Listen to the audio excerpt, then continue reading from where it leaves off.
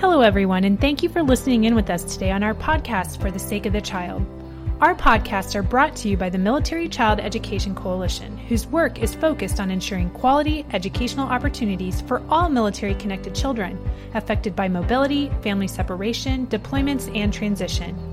Here at the MSEC, we want to ensure that every military child is college, workforce, and life ready. In our podcast, we will share your stories as we talk to military service members, professionals, parents, and military kids. Please like, share, and subscribe. And we appreciate your comments, questions, and ideas for topics that you would like to hear more about. We'd like to thank you for joining us for helping military kids cope with the COVID-19 pandemic. My name is Happy Garner, and I am a Master Parent Educator with the Military Child Education Coalition Parent-to-Parent webinar team. So we are excited to have Dr. Koza with us today, Professor of Psychiatry at the Uniformed Services University, where he serves as Associate Director for the Center for the Study of Traumatic Stress. So I should start by providing a disclaimer that what I am presenting today is my own, and it doesn't necessarily reflect the opinions of the Uniformed Services University or the Department of Defense. We want to open this up to questions from our audience. So I know we've got a couple that have come in, so I will start with those if that works for you, Dr. Koza. Sure. Okay, so our first one is, how do I explain COVID-19 to my young child? Okay, so that's really an important question. So a lot of times, first of all, we think that young children don't understand what's going on. So the way we frame this, they certainly see some things. They see moms and dads staying at home. They see people wearing masks. They see that we can't visit grandma right now, that we can't spend time with our friends. So it's really important to provide some basic information to them. I think the first thing we want to do as parents is take a deep breath and make sure we understand what it is that we want to say, and then build a shared understanding. So it may be telling young children that there's a germ that affects people and it can cause them to get very sick. And in order for us to make sure that germ doesn't spread, we need to do some important things like washing our hands and staying away from others, and maybe wearing masks sometime. And we're doing that so that we stay healthy and that we also keep other people in our community healthy. And that you, as a child, have an important role in that. You can make a difference in terms of what you're doing. So giving them a role, giving them a job, and letting them know they're important in this. And then always ask kids, regardless of their age, what it is that they understand and what questions that they have. So you as parents are their advocates and you are their main source of information, whether they be younger children or older children. Awesome. I love that part where you mentioned giving the kids a role to help them have a part in all of this.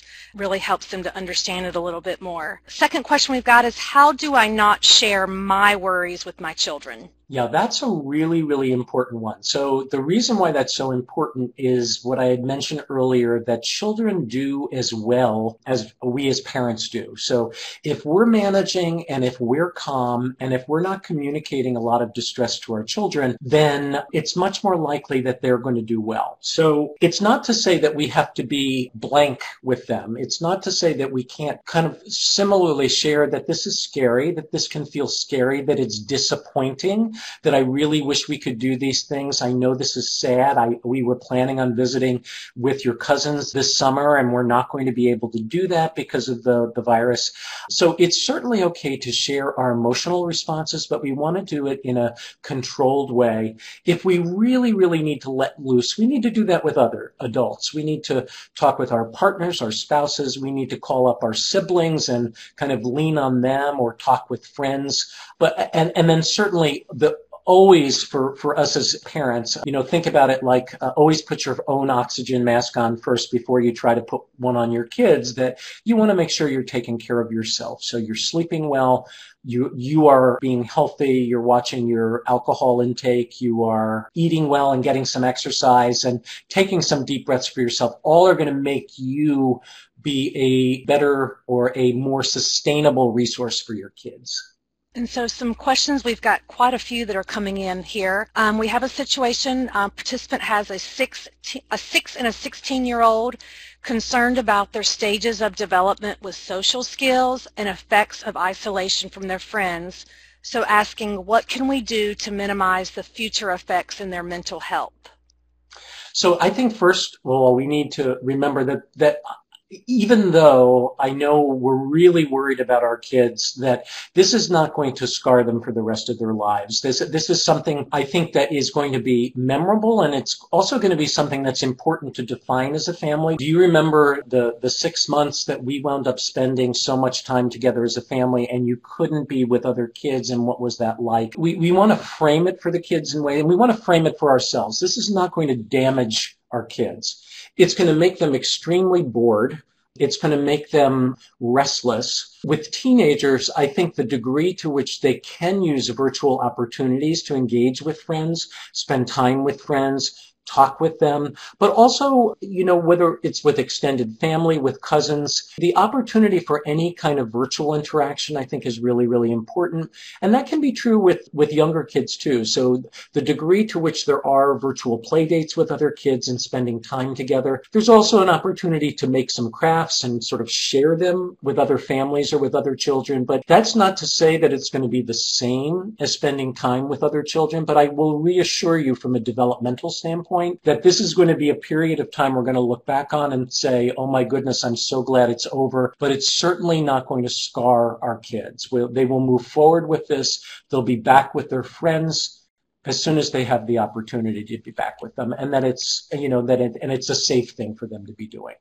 Definitely builds upon that resilience you talked about earlier. So next question is, how do you take a break from a 5-year-old that does not need to be alone? And to preface this, I believe this is a participant whose service member is deployed. The deployment has been extended upon extension due to COVID, and she's having some issues at home with the 5-year-old. Well, first, pat yourself on the back. That's the first thing you need to do. Give yourself a whole lot of credit because you're in a really difficult situation, right? So parents who are now home alone with young children, particularly when those kids can't be involved with childcare, can't be involved with preschool and other, play dates and stuff like that they typically would be. So the first and foremost, give yourself a whole lot of credit for what you're trying to do. So a lot of this is really going to depend on your child and also your kind of willingness to what kinds of rules you have in place and what you're willing to do and what not willing to do. So some children have an ability to sustain attention longer than others. At 5 years old, that can really vary and depend. And so perhaps that child is, perhaps your 5-year-old is capable of a little bit of time. Perhaps they have more capacity, say, if you were to allow them to watch some sort of educational activity on television for a period of time or a little bit more screen time than you typically would allow to give yourself a break. I think that is important. I saw one interesting recommendation from the Sesame Workshop that I thought was kind of a really interesting way of helping kids who are young sort of think about time and manage it and develop a capacity to be patient. So, and what they suggested was that as parents, you pour yourself a glass of water and you do your activities and you tell your child, when the water is done, I'll be ready to talk with you again. So it gives a kind of almost a visual clue to your child that when you will be ready to be available to them.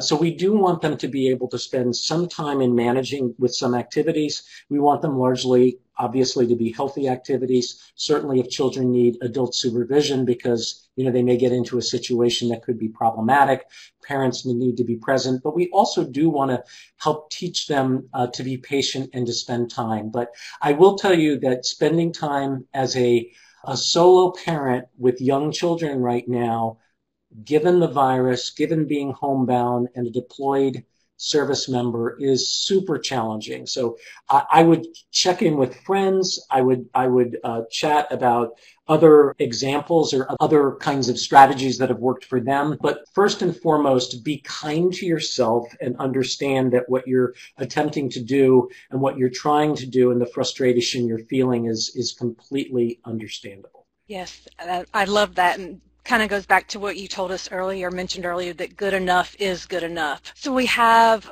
quite a few more questions coming in. Participants saying kids are seeing this as a punishment for something they didn't do. For instance, they're missing highlights of a school year, possibly missing summer vacation. I'm wondering if she's wanting some tips on how to discuss that with the child.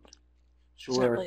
So children will actually come up with a variety of, depending upon the age of the child, a variety of explanations to try to understand what it is that's going on around them. So I do feel like as parents, what we want to do is to try to understand where they're placing that attribution. So if somebody is being punished, who is it, or where's the punishment coming from, or how do they understand it? Because we really do want to help them correct any distortions that they may be experiencing or blaming that's going on, or certainly if they're feeling like they hold some responsibility for what's going on. And we want to put it in plain terms to them, which is, this really is not anybody's fault. That what we're dealing with now is really, really hard. And I totally understand why you're disappointed, and I understand why you're angry, and I'm disappointed and I'm angry too. I don't want to be doing this. I really would rather be outside and playing with you and your friends, or going to the pool,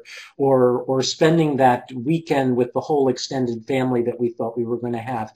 But we can't do that right now, and I know that's frustrating. There will be a time that we can, so bringing in a little bit of hopefulness, but also letting them know that it's really important that we all are going to have to do our job. So although adults are largely responsible for how we get through this, that I need you to be able to manage this frustration, and we're going to work together to get past it. And let's think about creative things. What can we do right now?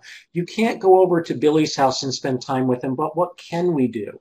What is something that you can do that allows you to feel like you've got some control over it, even though it's not exactly what you wish you could be doing right at the moment? Our next one would be referencing a 10-year-old.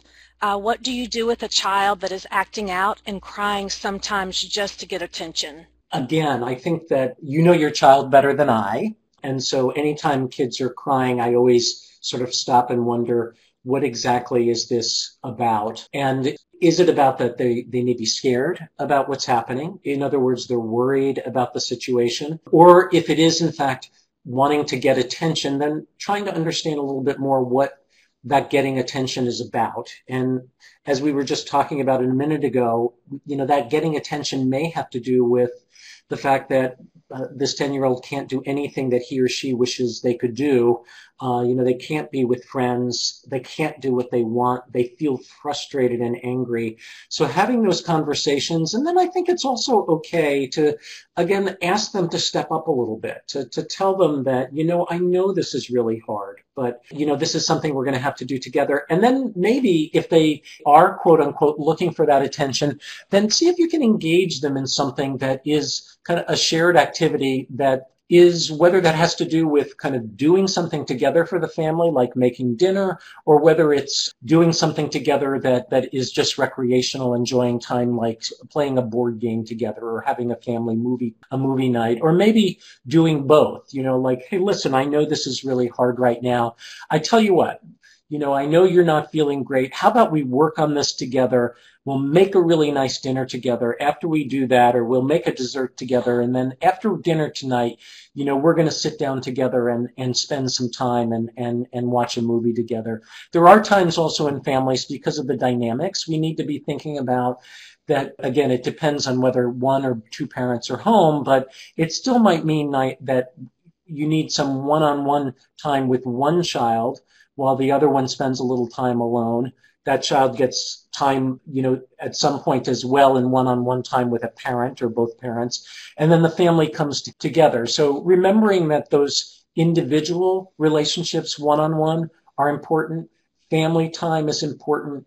The degree to which you can sort of have that special interaction with children, or for that matter, with a spouse or partner who's home, that can be difficult based upon privacy, but making those opportunities as available as possible is important. We've received about 2 or 3 questions and comments that are kind of all relevant together. It's more so when the children, talking with them of how, maybe when you have adventured out and they don't understand why some people are wearing masks, some people aren't wearing masks, why restrictions are different for different states, different businesses, even with the Department of Defense. So trying to explain, it can be challenging for adults as well as children, but how do we talk about why some people are doing certain things and some people aren't, in regards to wearing masks, for example? Right. I think that's a really important question for all of us, not just for kids. How do we explain that? And what are the kinds of explanations that are going to help make us stronger and feel like we're together on this, or which are the responses that will divide us? So, an example of the kinds of response that would divide us is that, these people are doing this and they're all wrong, and making it more conflictual. I think the way I would frame it is that, this is really a very difficult situation, and people are trying to balance a lot of important information and figuring out what the right thing is to do. So even for all of us, we read online, if you go out running, some people are saying you should wear a mask. Other people are saying absolutely not, you shouldn't wear a mask. So there's varying recommendations that are coming from different places. And the way I would frame it to kids is that people are having, some people disagree about this, but also different people are trying to make informed decisions that balance the idea of keeping safe versus how do we be together in ways that make sense and keep and continue to keep us safe at the same time. So it's balancing. In communities where people should be wearing masks and it's been clear and they're not, then I think it's fair to say to kids, you know what, we've all been told in this community that we should be wearing masks, and the fact that that person is not doing it, they're really not following the rules. But we as a family follow the rules, and these are the rules for our family, and this is what our decision is. Mom and Dad made this decision, and so this is what we're going to do. And so this is the decision that we've made. But I do agree. I think it's fair to tell kids that there are disagreements, but I think we want to frame it in terms, and in a fair sense, I think this is true. I think that we have a whole country trying to figure out how to balance how do we stay safe and healthy versus how do we put our lives back on track in ways that make sense for us, maintain our economy. And it's that struggle right now that oftentimes gets expressed in a conflictual way, but really it's an important conversation. And I think if we can frame that at a level that kids understand, I think we can best serve them in that kind of conversation. And we've got time to take a couple of more questions. We do have one of our professionals joining us today, military family life consultant. They have a military family that says their second grader and kindergartner are refusing to go outside anymore. How can they encourage the family to get them outside? I'm glad that it sounds like they are seeking some additional help from a family life consultant, which is great. So they're looking for assistance, which is wonderful. I think that anytime we see anxiety, and this could be an issue for a number of people as we actually phase back in, we've been telling people to be careful for so long. There are going to be some children who might be anxious about, okay, now it's time to go back doing what we were doing.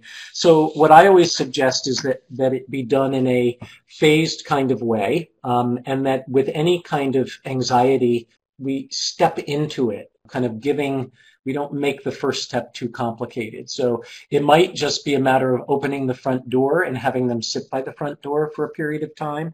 It might be allowing them to look out the window and seeing their parents outside and waving in. I think that the degree to which we can address the anxiety by giving them small amounts of exposure that allow kids to feel comfortable, and maybe starting off too with ensuring that it's a time, say, when there are no other people outside. So going out at a time where children may be more comfortable. Some of it may be asking the child specifically, what is it that they're most fearful of outside? So is it just being outside, or is it being outside with people, or is it being outside seeing people with masks? In which case, then, there may be opportunities to desensitize kids to any one of those specific fears that they have, depending upon the circumstances. It sounds like there are times when children develop, real anxiety that needs to be treated clinically. And in those kinds of circumstances, it might be helpful for them it sounds like the family life consultants certainly are professional, the degree to which they may need some consultation with like a child mental health provider as well. That can always be a very helpful option. Well, thank you. So we are going to quickly take these last two questions. Balancing life with children with special needs that are missing some of their services. I know you briefly touched on this. Right. So that's a big challenge, and I'm not a special educator, but what I would say is that, and what I had mentioned in the presentation, is I do think kids with special needs are at increased risk because of the fact that they can't necessarily get all the resources that they would get in a face-to-face interaction. I do know children that are still getting special education support through virtual means, so I would encourage that if that's possible. It might also be you as a parent being involved with the special educator, and you may have already done this, but talking with the special educator about how you might be able to implement any of those activities at home. That would obviously depend upon time and your capacity to do that, and exactly what is implemented in support of your child for a special need. But maybe, most of the time these services are provided one-on-one between the child and the special educator. So it might be a good time to think about, if they're willing to do a virtual interaction, to do it child and parent all together. So it sort of brings the parent into the discussion in a way that might sort of support the benefit of that virtual experience. But my only hope is that, again, we can get back to business as usual sooner rather than later, so that, those face-to-face services could be provided. But that would be my recommendation, is checking in with the special educators, seeing if there are ways that you can get involved in any virtual way in order to provide some of those services at home. Our last question, can you provide any insight on providing opportunities for closure for the military children who will PCS without being to physically say goodbye to their teachers, their school, and their friends? Right. That's really a tough one. So I think that I would encourage parents to, what's the hard part is that we have ways of thinking about that we would absolutely want to do under such circumstances, being able to go to school and give our teachers a hug, or spend time with friends and, have a barbecue in the middle of the summer at the beginning of the summer to say goodbye before the PCS. I think the only opportunities we have are distance-based right now. So I would say, is there a way to do a special goodbye party with a Zoom call with friends and with teachers online? The other way is to kind of use some kind of craft activity in order to create something that gives things to people that are important as a goodbye, that helps them, it could be dropped off at a house at a front door, but communicates that and kind of gives a sense of connection, maybe with a drive-by, waving from the car, doing, some sort of a way to say goodbye from a distance, whether that's waving or whether that's sharing kind of a barbecue through a Zoom meeting that everybody gets to participate in from their own separate corners. But I do think it's important that these events get marked. And I do think it's important, the other thing that's possible, it may not be something that's feasible in the near term, but, recognizing that there will be an opportunity at some point in the future potentially to get together physically. And that would be a time to revisit and to say a formal goodbye. But we really need to be creative. I think that the ways that people can be creative under these circumstances to mark things, to celebrate, to not miss opportunities is so important. I think that really, it's disappointing to not be able to do it in the ways we wish we could, but it will be even more disappointing not to mark it in some way that is creatively possible right now.